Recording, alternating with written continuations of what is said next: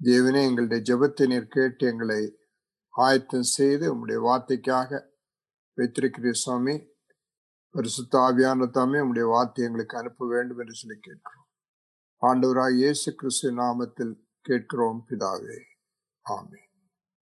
கர்த்தராகிய இயேசு கிறிஸ்து பூமியில வந்தபோது தான் வந்ததனுடைய நோக்கத்தை தெளிவா சொன்னார். 2 பகுதி வாசிக்கலாம். லூக்கா 19:10 வாசிக்கிற நபர். இழந்து போனதை தேடவும் ரட்சிக்கவுமே மனுஷகுமாரன் வந்திருக்கிறார் என்றார். மத்தேயு 18:11 மனுஷகுமாரன் கெட்டு போனதை ரட்சிக்க வந்தார். யோவான் 10:10 கடைசி பகுதி. நானோ அவைகளுக்கு ஜீவன் உண்டாயிருக்கவும் அது பரிபூரணப்படவும் வந்தேன். தெளிவான நோக்கத்தோட பிதாவாகிய தேவன் கர்த்தராகிய இயேசு கிறிஸ்து பூமியில அனுப்பினார். போன வாரம் நம்ம பார்த்தோம், தேவனோடுள்ள முரட்டாட்டத்தின் விளைவாக தேவனோடுள்ள உறவை இழந்த மனிதனை குறிச்சு பார்த்தோம். அவன் இழந்த 5 காரியங்கள் ஞாபகம் என்னமோ திரும்பி படிச்சீங்களா? கிறிஸ்துவோடுள்ள உறவு போயிருச்சு, சொந்த பந்தம் இல்லை, வாக்கு தத்தங்கள் இல்லை, நம்பிக்கை இல்லை, தேவனோடுள்ள உறவு இல்லை. அந்த மனுஷன் எப்படி வாழ ஆரம்பிச்சான்னு பார்த்தோம். உலக வழக்கத்திற்கு ஏற்றபடி, பிசாசுக்கு ஏற்றபடி, கீழ்ப்படியாமின் ஆவிக்கு ஏற்றபடி, மாம்சத்துக்கு ஏற்றபடி, மனதுக்கு ஏற்றபடி இப்படி வாழ்ற மனிதனை குறிச்சு கர்த்தராகிய இயேசு கிறிஸ்து சொல்லும் வார்த்தைகளை பார்க்கலாம். யோவான் 3:18 யோவான் 3:18 அவரை விசுவாசிக்கிறவன் ஆக்கினைக்குள்ளாக தீர்க்கப்படான். விசுவாசியாதவனோ தேவனுடைய ஒரே பேரான குமாரனுடைய நாமத்தில் விசுவாசம் உள்ளவனாயிராதபடியினால் அவன் ஆக்கினைக்கு தீர்ப்புக்குட்பட்டாயிற்று. 3:36 குமாரனிடத்தில் விசுவாசம் இருக்கிறவன் தேவன் விசுவாசத்திற்கு நித்திய ஜீவனை உடையவனாய் இருக்கிறான். குமாரனை விசுவாசியாதனோ ஜீவனை காண்பதில்லை, தேவனுடைய கோபம் அவன் மேல் நிலைநிறுத்தும் என்றான். ஒரு மனிதனுடைய வாழ்க்கையில ஆக்கினை தீர்ப்பு எப்ப வருதுன்னு கேட்டீங்கன்னா, யோவான் 3:16 3:18 3:36 வாசிச்சதன்படி இந்த உலகத்துல பிறக்கிற எல்லா மனிதனும் உயிர் அற்றவனா பிறந்து உயிர் இல்லாதவனா வாழ்ந்துட்டு இருக்கான், மரித்தவனா வாழ்ந்துட்டு இருக்கான். ஏன் இந்த நிலை வந்ததுன்னு பாக்குறதுக்கு முதல்ல ஆதியாகமத்துல 7 பூமியின் மண்ணினாலே உருவாக்கி நாசியிலே ஊதினார், மனுஷன் ஜீவாத்மா ஆனான். மண்ணிலிருந்து உருவாக்கப்பட்ட மனிதன் தேவ பிரசன்னம் அவனோடு கூட இருந்ததுனாலதான் அவன் ஜீவ ஆத்மாவானான்னு பார்க்கணும். ஜீவ ஆத்மா, ஜீவனுள்ள மனிதனா மாறலாம். மனிதனை சிருஷ்டிச்ச அதே மண்ணில் இருந்துதான் பறவைகளையும் மிருகங்களையும் சிருஷ்டிச்சதார். ஆதியாகமம் 2:19 தேவனாகிய கர்த்தர் வெளியில் சகலவித மிருகங்களையும் ஆகாயத்தின் சகலவித பறவைகளையும் மண்ணினாலே உருவாக்கி ஆதாம் அவைகளுக்கு என்ன பெயரிடுவான் என்று பார்க்கும்படி அவைகளை அவனிடத்தில் கொண்டு வந்தார்.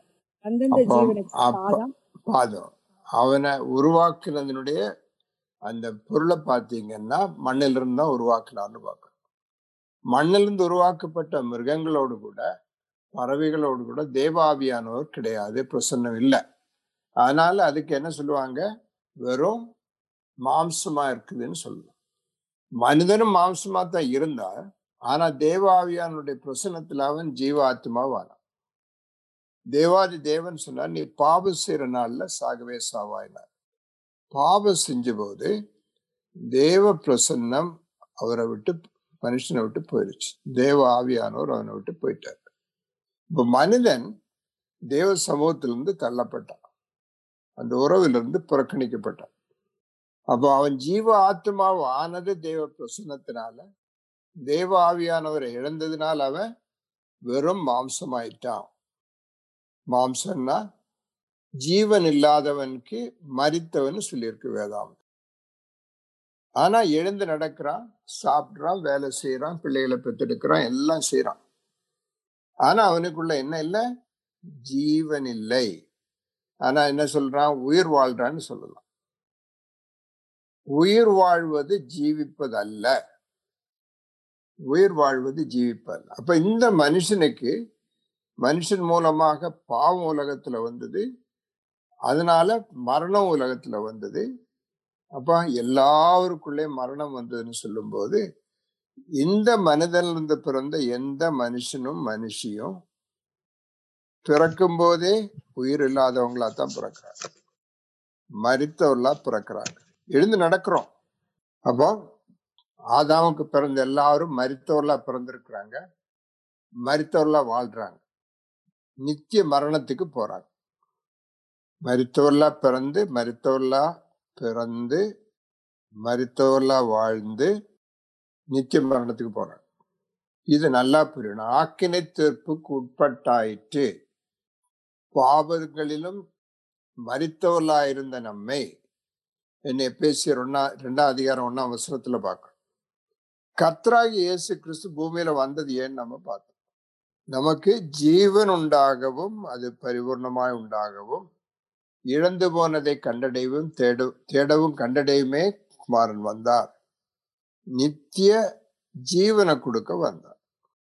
நானே வழியும் சத்தியமும் ஜீவனுமாயிருக்கிறேன், என்னை அல்லாமல் ஒருவனும் பிதாவினிடத்தில் வரான்னு சொன்னது இதுதான்.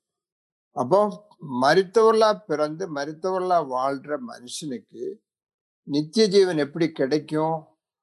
யோவான் 5:24. என் வசனத்தை கேட்டு என்னை அனுப்பினவரை விசுவாசிப்பவனுக்கு நித்திய ஜீவன் உண்டு. அவன் ஆக்கினை தீர்ப்புக்கு உட்படாமல் மரணத்தை விட்டு நீங்கி ஜீவனுக்கு உட்பட்டிருக்கிறான் என்று மெய்யாகவே மெய்யாகவே உங்களுக்கு சொல்லுகிறேன். பாருங்க, மரணத்தை விட்டு நீங்கி ஜீவனுக்கு உட்பட்டிருக்கிறார். இதுக்குத்தான் ஆண்டவர் சொன்னாரு யோவான் 3:3. பிரதியுத்தரமாக, ஒருவன் மறுபடியும் பிறவாவிட்டால் தேவனுடைய ராஜ்யத்தை காண மாட்டான் என்று மெய்யாகவே மெய்யாகவே உனக்கு சொல்கிறேன் என்றார். மறுபடியும் பிறவாமல் பிறக்காவிட்டால் தேவனுடைய ராஜ்யத்தை காண மாட்டான். 3:5. இயேசு பிரதியுத்தரமாக, ஒருவன் ஜலத்தினாலும் ஆவினாலும் பிறவாவிட்டால் தேவனுடைய ராஜ்யத்தில் பிரவேசிக்க மாட்டான் என்று மெய்யாகவே மெய்யாகவே உனக்கு சொல்லுகிறேன். பிரவேசிக்க மாட்டான். பார்க்க முடியாது, பிரவேசிக்க முடியாது. அப்போ உயிரோடு வாழ்ந்தா போதுமா, ஜீவனுடையவர்களாம் வாழணும்?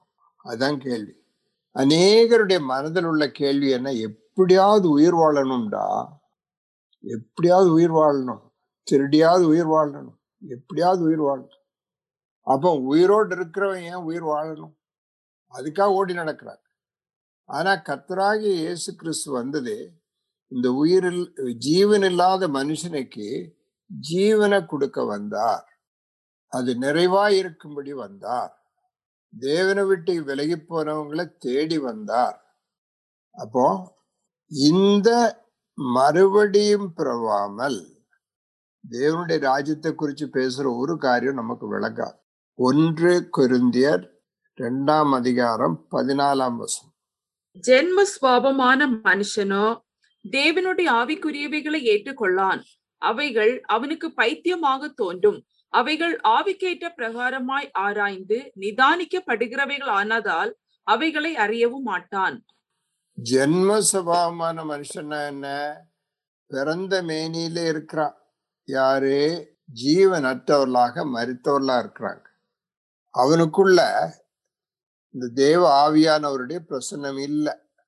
தேவாவியானுடைய பிரசன்னம் விலகி போனதுனாலதான் மனுஷன் மரித்து போனது. அந்த மருத்துவனுக்குள்ள தேவாவியானவர் இல்லாததுனால தேவனுடைய காரியங்களை நம்ம சொன்னா அவனுக்கு விளங்கவே விளங்காது. மனித புத்திக்கு அப்பாற்பட்ட உண்மைகளை யாருக்குத்தான் வெளிவாக்கி கொடுக்க முடியும்? தேவ ஆவியானவருக்கு தான் முடியும். 1 யோவான் 1 கொரிந்தியர் 2:9-10. எழுதியிருக்கிறபடி தேவன் தம்மில் அன்பு கூறுகிறவர்களுக்கு ஆயத்தம் பண்ணினவைகளை கண் காணவும் இல்லை, காது கேட்கவும் இல்லை, அவைகள் மனுஷருடைய இருதயத்தில் தோன்றவும் இல்லை. நமக்கோ தேவன் அவைகளை தமது ஆவியினாலே வெளிப்படுத்தினார். அந்த ஆவியானவர் எல்லாவற்றையும், தேவனுடைய ஆழங்களையும் ஆராய்ந்திருக்கிறார். அப்போ தேவ ஆவியானவர் அவனோடு கூட வாசம் செய்யாவிட்டால் தேவனுடைய உண்மைகளை புரிய முடியாது, தேவராஜ்யத்தை பார்க்க முடியாது, தேவனுடைய ராஜ்யத்துக்குள்ள பிரவேசிக்க முடியாது, தேவனோடு உறவு உண்டாக முடியாது. அப்ப அந்த உறவை விட்டு இழந்து போன மனிதனை தேடி கண்டுபிடிச்சு ரட்சிக்க வந்து. அப்போ ரொம்ப முக்கியமான ஒரு கேள்விதான் இந்த கேள்வி, நாம் மறுபடியும் பிறந்தவர்களா? அதை குறித்து சில உண்மைகளை நம்ம படிக்க போறோம். யோவான் 1 13 வசனம்.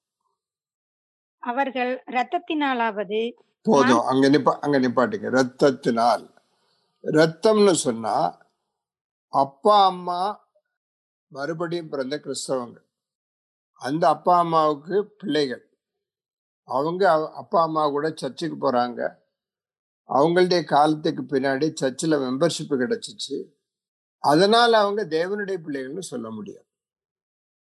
ரத்தத்துல வந்ததுனால பெற்றோர்கள் கர்த்தரோடு உள்ள உறவில் மறுபடியும் பிறந்தவங்களா இருந்தாலும் பிள்ளைகள் மறுபடியும் பிறக்காதவங்களா இருந்தா தேவனோட உறவு உண்டாக முடியாது.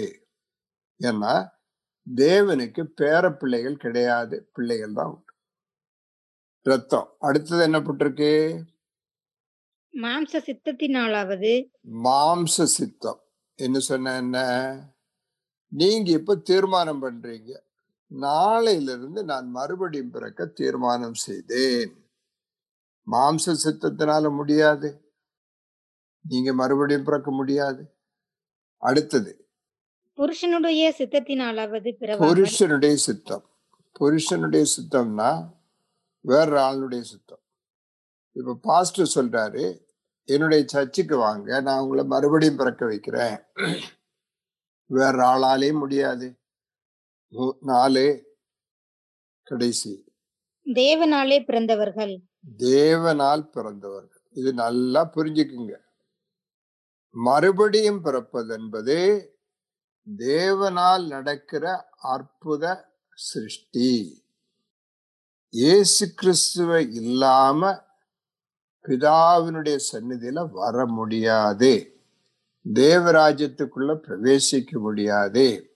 வானத்தின் கீழ் பூமியில மனுஷருக்கு இடையில ரட்சிக்கப்படுவதற்கு வேறொரு வழியே கிடையாது. நல்லா புரியணும். இந்த காரியங்கள் எல்லாம் சொல்லிக்கிட்டு வர முடியாது. மறுபடியும் பிறப்பது எப்படி? 1 பேதுரு 1 அழிவுள்ள வித்தினாலே அல்ல, என்றென்றைக்கும் நிற்கிறதும் ஜீவனுள்ளதுமான தேவ வசனமாகிய அழிவில்லாத வித்தினாலே மறுபடியும் ஜெனிப்பிக்கப்பட்டிருக்கிறீர்களே. அப்போ மறுபடியும் ஜெனிப்பிக்கப்பட்டது தேவனுடைய வசனம் கிரியை செஞ்சதுனால. அழிவுள்ள வித்தினால் இல்ல, அழியாத. அழிவுள்ள வித்துனா மனிதனுடைய ஸ்திரீனுடைய வித்தினால அல்ல, அழியாத தேவ வசனமாகிய வித்தினால மறுபடியும் பிறந்தவங்க. யாக்கோபு நிருபம் 2 18 ஒருவன் உனக்கு விசுவாசம் உண்டு, எனக்கு யாக்கோபு 2:18 1:18 படி. அவர் சித்தம் கொண்டு தம்முடைய சிருஷ்டிகளில் நாம் முதற்பலன்களாவதற்கு நம்மை சத்திய வசனத்தினாலே ஜெனிப்பித்தார். சத்திய வசனத்தினால் ஜெனிப்பித்தார். யோவான் 5:25 மரித்தோர் தேவகுமாரனுடைய சத்தத்தை கேட்கும் காலம் வரும், அது இப்பொழுதே வந்திருக்கிறது. அதை கேட்கிறவர்கள் பிழைப்பார்கள் என்று மெய்யாகவே மெய்யாகவே உங்களுக்கு சொல்லுகிறேன். அப்ப தேவனுடைய சத்தத்தை, வார்த்தையை கேட்கும் போது அவர்கள் மறுபடியும் பிறக்கிறாங்க. அது எப்படி? இந்த வார்த்தைக்கு என்ன வல்லமை? 6 அதிகாரம் 63 ஆவியே உயிர்ப்பிக்கிறது, மாம்சமானது ஒன்றுக்கும் உதவாது. நான் உங்களுக்கு சொல்லுகிற வசனங்கள் ஆவியாயும் ஜீவனாயும் இருக்கிறது. நான் உங்களுக்கு சொல்லுகிற வசனம் ஆவியாயும் ஜீவனுமாயிருக்கிறது. ஆதியாமத்தில் இப்படி வாசிக்கிறீங்க நீங்க, தேவன் வெளிச்சம் உண்டாக கடவது என்றார், வெளிச்சம் உண்டாயிற்று. ஜலத்தினின்று ஜலத்தை பிரிக்க கடவது என்று சொன்னார், அப்படி ஆயிற்று. பிரிவுண்டாக்கினார், அது அப்படி ஆயிற்று. வானத்தின் கீழே இருக்கிற ஜலம் ஒரு இடத்தில் சேரவும் வெட்டாந்திரை காணப்படவும் கடவுது என்றார், அப்படி ஆயிற்று. அப்போ தேவன் சொல்ல உருவாகும். ஒன்றும் இல்லாத இடத்திலிருந்து உருவாக்க தேவனுடைய வார்த்தைக்கு வல்லமை உண்டு. ஒரு வார்த்தையை நீ சொல்லும், என் வேலைக்காரன் சுஸ்தமடைவான். அந்த வல்லமை உள்ள வார்த்தை நமக்குள்ள கிரியை செய்யும் போது புதிய ஜீவன் உண்டாகிறது. ஏசாயா 55:11. அப்படியே என் வாயிலிருந்து புறப்படும் வசனமும் இருக்கும். அது வெறுமையாய் என்னிடத்திற்கு திரும்பாமல், அது நான் விரும்புகிறதை செய்து நான் அதை அனுப்பின காரியமாகும்படி வாய்க்கும். அந்த வார்த்தை வெறுமன திரும்பாது. நான் சொல்லிய வார்த்தைகள் உங்களை நியாயம் தீர்க்கும். அப்ப அவருடைய வார்த்தைன்னு சொல்லும் போது வார்த்தை தான் மாம்சமாய் நம்மோடு கூட அப்போ கர்த்தருடைய வார்த்தைன்னு சொல்லும் போது கர்த்தருடைய வல்லமை நமக்குள்ள கிரியை செய்யும் போது நமக்குள்ள ஜீவன் உண்டாகிறது. 2வது ரோமர் 8:11. அன்றியும் இயேசுவை மரித்தோரிலிருந்து எழுப்பினவருடைய ஆவி உங்களில் வாசமாயிருந்தால், கிறிஸ்துவை மரித்தோரிலிருந்து எழுப்பினவர் உங்களில் வாசமாயிருக்கிற தம்முடைய ஆவியினாலே சாவுக்கேதுவான உங்கள் சரீரங்களையும் உயிர்ப்பிப்பார். ஜீவாத்மாவா இருந்த ஆதாம் மரித்து போனதுக்கு காரணம் தேவ ஆவியானவர் அவரை விட்டு விலகினதுனால. இந்த தேவ ஆவியானவர் தான் இயேசு கிறிஸ்துவை மரித்தோர்ந்து எழுப்பினது. அப்ப அந்த தேவ ஆவியானவர் நமக்குள்ள திரும்பவும் வாசம் செய்யும் போது மரித்தோர்ந்து இயேசு கிறிஸ்து எழுப்பினது போல நம்முடைய மரித்த சரீரங்களையும் அவர் எழுப்புகிறார்.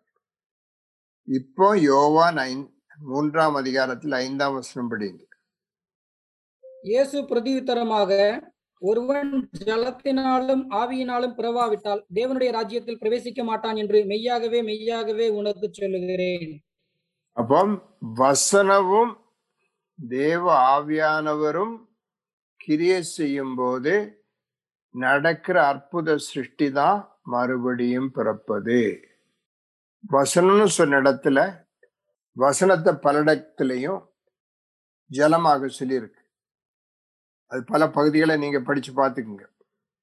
அப்போ ஜலத்தினாலும் ஆவியினாலும் சொல்லும்போது வசனமும் தேவ ஆவியானவரும் கிரியை செய்யும்போது இல்லாம நீங்க நினைக்க கூடாது, தண்ணிக்குள்ள நான் மூழ்கினா எனக்கு ஜீவன் வந்துடும்.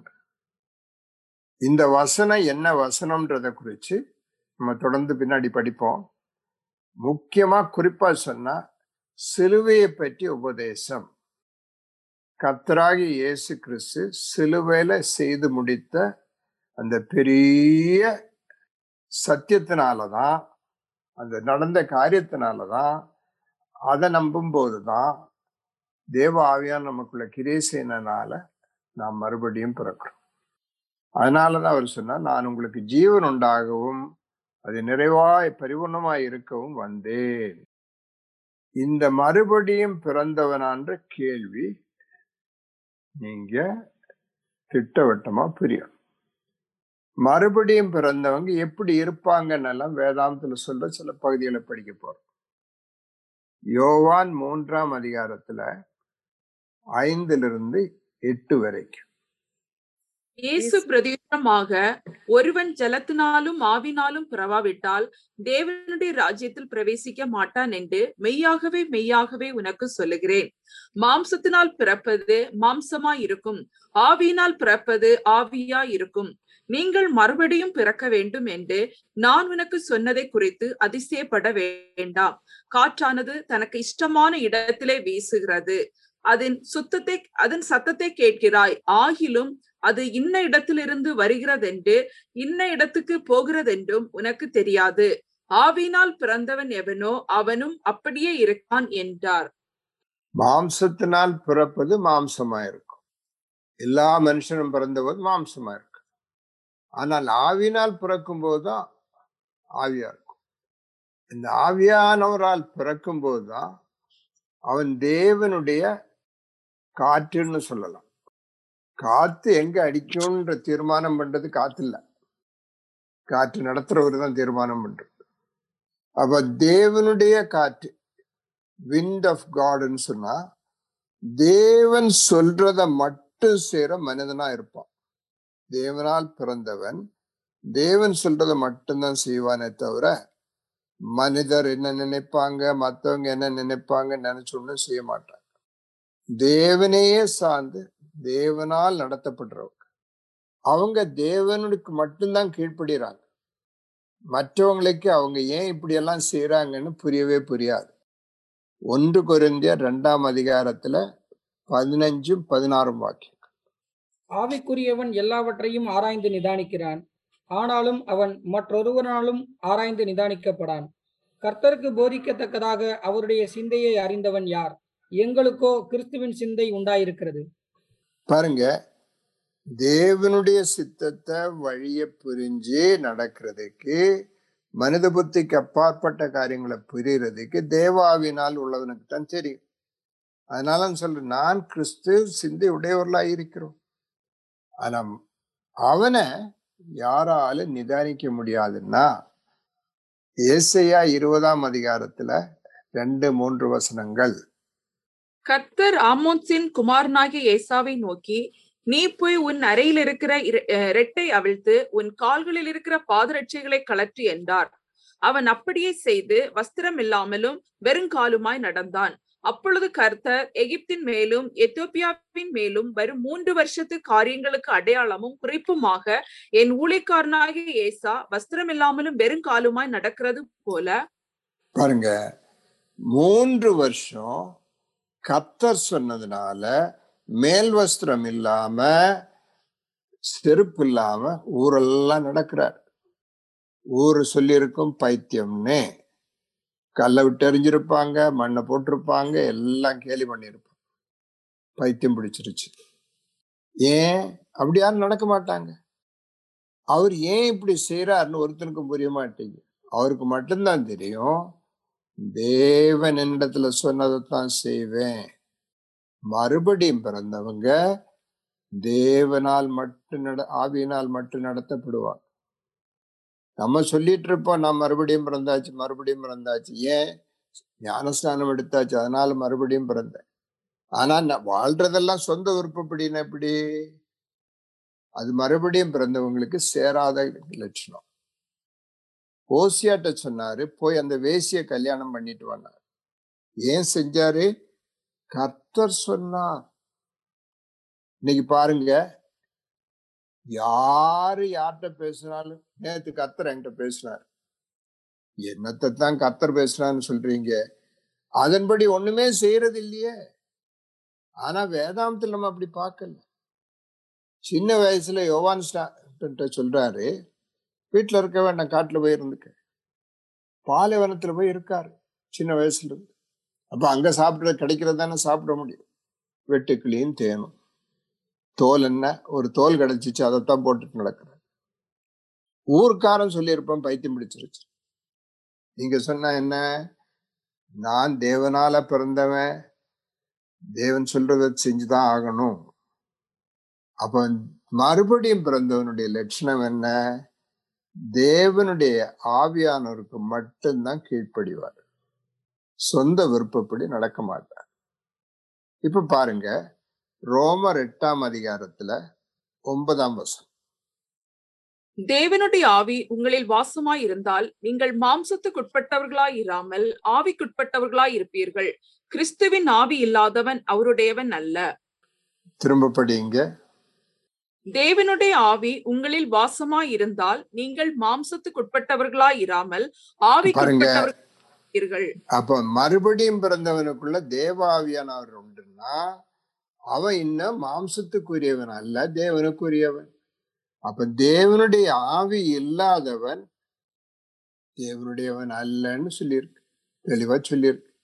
அப்ப நம்ம சொல்றோம் இந்த ஆவியில நிறைஞ்சிருக்கிறேன், மறுபடியும் பிறந்திருக்கிறேன். 8ஆம் அதிகாரத்துல 5ஆம் வசனம் படிங்க. அன்றியும் மாம்சத்தின்படி நடக்கிறவர்கள் மாம்சத்துக்குரியவைகளை சிந்திக்கிறார்கள், ஆவியின்படி நடக்கிறவர்கள் ஆவிக்குரியவைகளை சிந்திக்கிறார்கள். கவனிங்க, இந்த மீட்டிங் முடிச்சு நீங்க வீட்டுல உட்கார்ந்துருக்கிறீங்க, ஃப்ரெண்ட்ஸ் வர்றாங்க, வேலைக்கு போறீங்க, எப்பவுமே என்னதான் பேசுறீங்க? ஆவிக்குரிய காரியமா மாம்சத்துக்குரிய காரியமா? அங்கதான் போராட்டம். பிரதர் அப்படியெல்லாம் ஆவிக்குரிய காரியம் பேசிட்டு இருந்தா பைத்தியம்னு சொல்லுவாங்களே, அவங்க பேசுறபடி தானே பேசணும். ஒரு மனைவி சொல்றா, ஞாயிற்றுக்கிழமையும் திங்கக்கிழமையும் வீட்டுக்காரர் கூட தங்குவேன், மற்ற நாளெல்லாம் வேற யாரு கூடயாவது தங்குவேன். அது பெரிய சோதனையா இருக்கு பிரதர், என்ன செய்யறது? அதுக்கு விபசாரம்னு சொல்லுவாங்க. கர்த்தருடைய மனவாட்டி ஆகிய சபையில உள்ள மக்கள் என்ன சொல்றாங்க? சில வேளையில கர்த்தரோட கூட, சில வேளையில உலகத்தோட, சில வேளையில ஆவிக்கு ஏற்றபடி, சில வேளை மாம்சத்துக்கு ஏற்றபடி. அதுக்கு என்ன பேரு? யாக்கோபு 4ஆம் அதிகாரத்துல 4ஆம் வசனம். விபச்சாரரே, விபச்சாரிகளே, உலக சிநேகம் தேவனுக்கு விரோதமான பகை என்று அறியீர்களா? ஆகையால் உலகத்துக்கு சிநேகிதனாய் இருக்க விரும்புகிறவன் தேவனுக்கு பகைஞனாய் இருக்கிறான். வழியில போயிட்டு இருக்கும்போது 4 பேர் சேர்ந்து கூப்பிட்டாங்க, அந்தா போறா ஒரு விவசாயி. ஐயோ, செத்து போகணும்னு தோணுது வார்த்தையை கேட்ட. வேதாந்தத்தை படிக்கும்போது உலகத்தை நேசிக்கிற விவசாயின்னு சொன்னா சிரிச்சிட்டு இருப்போம். வெக்கவும் கிடையாது, பயமும் கிடையாது. அது எங்க இருந்து வந்துச்சு இந்த தைரியம்? அதெல்லாம் அப்படித்தான் இருக்கும் பிரதர். இதெல்லாம் அப்படியே எடுக்க வேண்டிய தேவையில்லை. ஆண்டவருக்கு என்ன வைராக்கியம் வாங்கி 5ஆம் வசனம் படிங்க. நம்மில் வாசமாய் இருக்கிற ஆவியானவர் நம்மிடத்தில் வைராக்கிய வாஞ்சியாய் இருக்கிறார் என்று வேத வாக்கியம் வீணாய் சொல்லுகிறது என்று நினைக்கிறீர்களா? என்ன வைராக்கிய வாஞ்ச? நீதிமொழிகள் 6ஆம் அதிகாரத்துல கடைசி 4 வசனங்கள் படிங்க. இத படிக்கும்போது விளங்கும், மனைவிக்கும் புருஷனுக்கும் என்னன்னு விளங்கும். ஸ்திரீயுடனே விபசாரம் பண்ணுகிறவன் மதிகெட்டவன், அப்படி செய்கிறவன் தன் ஆத்துமாவை கெடுத்து போடுகிறான். வாதையும் லெச்சையும் அடைவான், அவன் நிந்தை ஒழியாது. ஸ்திரீயை பற்றிய எரிச்சல் புருஷனுக்கு மூர்க்கத்தை உண்டு பண்ணும், அவன் பழிவாங்கும் நாளில் தப்ப விடான். அவன் எந்த ஈட்டையும் பாரான், அநேகம் வெகுமதிகளை கொடுத்தாலும் அமர்ந்திருக்க மாட்டான்.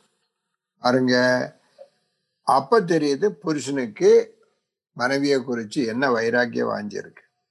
தனக்கு மட்டும்தான் சொந்தமா இருக்கணும், ஊர்ல உள்ளவங்களுக்கு எல்லாம் சொந்தமா இருக்கிறதுக்கு இல்ல. கொன்னு போடுவான், கொன்னு போடுவான். வைராக்கிய வாஞ்சி. இது சபையாகிய மணவாட்டி கிட்ட கர்த்தராகிய இயேசு கிறிஸ்து சொல்றாருன்னு பாருங்க. எந்த வெகுமதியை கொடுத்தாலும் எந்த ஈட்டை அவன் ஏற்றுக்கொள்ள மாட்டான்.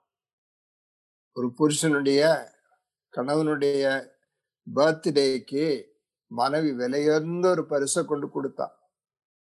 கணவன் அதை வாங்கிட்டு தூர எறிஞ்சார். அவருக்கு தெரியும் அவ எப்படி வாழ்றாள். ஏனோ தான் ஒண்ணு இஷ்டப்படி வாழ்ந்துட்டு பர்த்டேக்கு பிரசன்ட் வாங்குவாரா? உலகத்தோட விபசாரம் பண்ணி நடந்து ஞாயிற்றுக்கிழமை வந்து ஹல்லேலூயா சொல்றோம், காணிக்கை போட்டுட்டு இருக்கோம், நன்கொடை கொடுத்துட்டு இருக்கோம். ஏற்றுக்கொள்வார் நினைச்சீங்களா? மறந்து போக கூடாது. வைராக்கிய வாஞ்சியா இருக்கிறார், வைராக்கிய வாஞ்சி. 2 கொரிந்தியர் 11ஆம் அதிகாரம் முதல் 2 வசனங்கள், முதல் 3 வசனங்கள் படி. என் புத்தியினத்தை நீங்கள் சற்றே சகித்தால் நலமாயிருக்கும். என்னை சகித்தும் இருக்கிறீர்களே. நான் உங்களை கற்புள்ள கன்னிகையாக கிறிஸ்து என்னும் ஒரே புருஷனுக்கு ஒப்பு கொடுக்க நியமித்தபடியால் உங்களுக்காக தேவ வைராக்கியமான வைராக்கியம் கொண்டிருக்கிறேன். ஆகிலும் சர்ப்பமானது தன்னுடைய தந்திரத்தினாலே ஏவாளை வஞ்சித்தது போல உங்கள் மனதும் கிறிஸ்துவை பற்றிய உண்மை நின்று விலகும்படி கெடுக்கப்படுமோ என்று பயந்து. பாருங்க, ஏதேன் தோட்டத்துல தேவனுக்கு சொந்தமா இருக்க வேண்டிய ஆதாம் அவ்வால பிசாசு வஞ்சிச்சு அவருடைய அன்பின் உறவிலிருந்து மாத்தினதுபடி இன்னைக்கும் பிசாசு வஞ்சிச்சிட்டு இருக்கான். அதெல்லாம் உலகத்தை தேவ ஆசீர்வாதம்னு சொல்லி வாங்கிட்டு இருக்கான். ரோமர் 8ஆம் அதிகாரத்துல 5ஆம் வசனம் திரும்ப படிங்க. அண்டியும் மாம்சத்தின்படி நடக்கிறவர்கள் மாம்சத்துக்குரியவைகளை சிந்திக்கிறார்கள், ஆவியின்படி நடக்கிறவர்கள் ஆவிக்குரியவைகளை பாருங்க, 1 யோவான் 4ஆம் அதிகாரம் 5-6 வசனம். அவர்கள் உலகத்துக்குரியவர்கள் ஆகையால் உலகத்துக்குரியவைகளை பேசுகிறார்கள், உலகமும் அவர்களுக்கு சேர்க்கும்.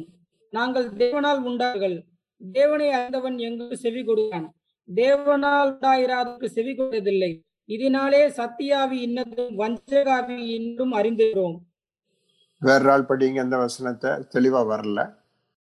அவர்கள் உலகத்துக்குரியவர்கள் ஆகையால் உலகத்துக்குரியவைகளை பேசுகிறார்கள், உலகமும் அவர்களுக்கு செவி கொடுக்கும். நாங்கள் தேவனால் உண்டானவர்கள், தேவனை அறிந்தவன் எங்களுக்கு செவி கொடுக்கிறான், தேவனால் உண்டாயிராதவன் எங்களுக்கு செவி கொடுக்கிறதில்லை. இதனாலே சத்திய ஆவி இன்னதென்றும் வஞ்சகாவி இன்னதென்றும் அறிந்திருக்கிறோம். நமக்குள்ள கிரியை செய்யற ஆவி என்ன ஆவின்னு தெரியணும்னா ஒரு டெஸ்ட் இருக்கு. எதை அடிப்படையா வச்சு பேசிட்டு இருக்கு? எப்பவுமே ஃப்ரெண்ட்ஸ் வந்தா, வெளியில போனா, ஃப்ரெண்ட்ஸு கூட இருக்கும்போது, எங்கேயாவது போகும்போது எல்லாம் என்னதான் பேசிட்டு இருக்கோம்? உலகத்துக்கு ஏற்றபடிதான் பேசும். உலகம் செவி கொடுக்கும்னா அங்க கூட்டம் கூடும். ஆனா தேவனுடைய காரியத்தை குறிச்சு பேச ஆரம்பிச்சீங்கன்னா கூட்டம் கலைஞ்சிரும். நான் அடிக்கடி சொல்லுவேன், ஒரு பெரிய கூட்டத்தை கலைக்கிறதுக்கு டியர் கேஸ் எல்லாம் வேண்டாம். அங்க போய் தேவ காரியம் சொல்ல ஆரம்பிக்க எல்லாரும் பிரிஞ்சிருவாங்க. சக்கரை மேல வந்து உட்கார்றாப்புல ஆளை சேர்த்தணுமா? பொலிட்டிக்ஸ் பேசுங்க, பண விஷயம் பேசுங்க, கோல் சொல்ல ஆரம்பிங்க, ஆள் கூடிக்கிட்டே இருக்கும். அப்போ எந்த ஆவி கிரியேசி? ஆவியில நிறைஞ்சோம் எல்லாம் சொல்றோம். எந்த ஆவிதான் நடத்துது? அப்போ ரோமர் 8ஆம் அதிகாரத்துல 5-10 வரைக்கும் நீங்க படிச்சு பார்த்தீங்கன்னா எந்த வசனங்கள் என்னுடைய வாழ்க்கைக்கு பொருந்தும், எந்த வசனங்கள் என்னுடைய வாழ்க்கைக்கு பொருந்தாதுன்னு கண்டுபிடிக்கணும். அப்படி படிக்கும்போது தான் அமைதலா படிக்கும்போது தெரியுது எங்கேயோ நிக்கிறேனே. ரோமர் 8ஆம் அதிகாரத்துல 14ஆம் வசனம். ரோமர் 8:14. மேலும் எவர்கள் தேவனுடைய ஆவினாலே நடத்தப்படுகிறார்களோ அவர்கள் தேவனுடைய புத்திரராய் இருக்கிறார்கள். ஞாயிற்றுக்கிழமையும் திங்கக்கிழமையும் போதாது, நிரந்தரமா எப்பொழுதும் நடத்தப்படுறவங்க தான் தேவனுடைய பிள்ளை. எப்பொழுதும் தேவ ஆவியினாலே நடத்தப்படும். இடையில கொஞ்சம் எல்லாம் சொல்லாதீங்க, அப்படியெல்லாம் கிடையாது. அப்படி நடத்தப்படும் போது 8:16 படிங்க. நாம் தேவனுடைய பிள்ளைகளாய் இருக்கிறோம் என்று ஆவியானவர் தாமே நம்முடைய ஆவியுடனே கூட சாட்சி கொடுக்கிறார். யாரு சாட்சி கொடுக்கணும்? தேவ ஆவியானவர் சாட்சி கொடுக்கணும். பாஸ்டர் சொன்னா போதாது, உங்க ஃப்ரெண்ட்ஸ் சொன்னா போதாது. நீங்க சில காரியங்களை அப்படியே நாசுக்கா பண்ணிட்டே இருந்தா பாஸ்டர் மதி வாங்கிடுவார். சொல்லுவார், இது மாதிரி ஒரு சகோதரியை பார்த்ததில்லை, சகோதரனை பார்த்ததில்லை, இவங்க தான் மறுபடியும் பிறந்தவங்கன்னு எடுத்துக்காட்டா பேசிடுவார். அவங்க எல்லாம் சொன்னா போதாது, ஆவியானவர் தாமே நம்முடைய ஆவியோடு கூட சாட்சி கொடுக்கும். இன்றைக்கு இந்த காரியங்கள் படிச்சோம். இன்னும் படிக்க போறது நாளைக்கு ஆவியினால் பிறந்தவங்களுடைய மற்றுள்ள குணாதிசயங்கள் என்னவா இருக்கும் நீங்களும் கண்டுபிடிங்க. இதை வச்சு நம்ம பார்க்க வேண்டியது, நான் மறுபடியும் பிறந்தவனா இல்லையா? உங்களுக்கு வேதாமத்தை படிக்கிறதுக்கு ஒரு பகுதியை சொல்றேன். யோவான் 8ஆம் அதிகாரத்துல 31ஆம் வசனத்திலிருந்து 47 வரைக்கும் நீங்க படிங்க. அதுல என்ன போட்டிருக்குன்னா, கர்த்தரை விசுவாசித்த யூதர்கள் ஆண்டவர்கிட்ட சொல்றாங்க, நாங்க ஆபிரகாமுடைய சந்ததியா இருக்கிறதுனால தேவனுடைய பிள்ளைகளாய் இருக்கிறோம்னு எடுத்து வற்கட்டாம சொல்றாங்க. ஆண்டவர் அவங்ககிட்ட சொல்றாங்க, நீங்க ஆபிரகாமின் சந்ததி எனக்கு தெரியும், ஆனா நீங்க தேவனுடைய பிள்ளைகள் அல்ல சொன்னதுக்கு ஒரு 7 காரணமாவது அங்க சொல்லியிருக்கு. அந்த 7 காரணங்களை இந்த வசனத்துல நீங்க கண்டுபிடிக்கணும். கண்டுபிடிக்கணும்னு சொல்லும் போது மறந்துட்டு அடுத்த வாரம் வரக்கூடாது. கண்டுபிடிச்சு அந்த 7 காரணங்களை எழுதி, இதுக்கும் என் வாழ்க்கைக்கு என்ன சம்பந்தம், நானும் சொல்றேன் தேவனுடைய பிள்ளைன்னு, இந்த வசனத்தின்படி ஆண்டவர் சொல்றபடி என் வாழ்க்கையில இருக்குன்னா அவர் சொல்றதானே முடிவு. தேவனுடைய பிள்ளைன்னு நான் சொல்றது சுத்த பொய். நானா சொல்லிட்டா போதாது, மறுபடியும் பிறந்தவர் தெளிவா தெரியும். கிறிஸ்தவ வாழ்க்கையில் உள்ள அநேக போராட்டங்கள் காரணம் மறுபடியும் பிறக்காத அனுபவத்தில் இருக்கிறதுனால. தேவன் வெளிப்படுத்துவார் உங்களுக்கு. ஜெபம் பண்ணுங்க. எல்லாரும் சேர்ந்து ஜெபம் பண்ண போறோம். நம்ம இதெல்லாம் இருப்போம். எங்களுடைய உள்ளத்தின் வேண்டுதல்களை நீர் அறிகிறீர். ஆவியானவர் எங்களுடைய உள்ளத்திலே உணர்த்தும் வேண்டுதல்கள் எங்களுக்காக நீரே எங்களுக்காக ஜெபம் பண்ணுவீர் என்று சொல்லியிருக்கிறேன். ஆண்டவர், இந்த வேளையிலே ஒவ்வொரு சகோதரனும் ஒவ்வொரு சகோதரி உடைய வசனத்தின்படி தங்கள் வாழ்க்கையை சீர்தூக்கி பார்க்க, அளந்து பார்க்க, சோதித்து பார்க்க நீர் அவர்களுக்கு அனுகிரகம் செய்யும். வாழ்க்கையிலே உடைய வார்த்தைக்கு சேராத பகுதிகள் இருக்கும் என்றால் அவைகளெல்லாம் அறிக்கை செய்து மனம் திரும்பும்படி உதவி செய்யும். மறுபடியும் பிறவாதவர்கள் தேவனுடைய ராஜ்யத்துக்குள் பிரவேசிக்க மாட்டார்கள் என்று சொல்லியிருக்கிறீர் சாமி. தெளிவாக உறுதியாக நடக்க வேண்டிய காரியமாயிருக்கிறது. அது ஒவ்வொருவருடைய வாழ்க்கையிலும் நடக்க வேண்டியது. உம்மால் மட்டும்தான் அது செய்ய முடியும். உம்மிடத்தில் தஞ்சம் புகவும் நீரே அதை அவர்கள் வாழ்க்கையிலே நிறைவாக்கவும் வேண்டும் என்று சொல்லி கேட்கிறேன். உடைய கரத்திலே எங்களை ஒப்படைக்கிறோம். இயேசு கிறிஸ்து நாமத்தில் எங்கள் ஜெபத்தை கேட்டருளும் பிதாவே. ஆமென்.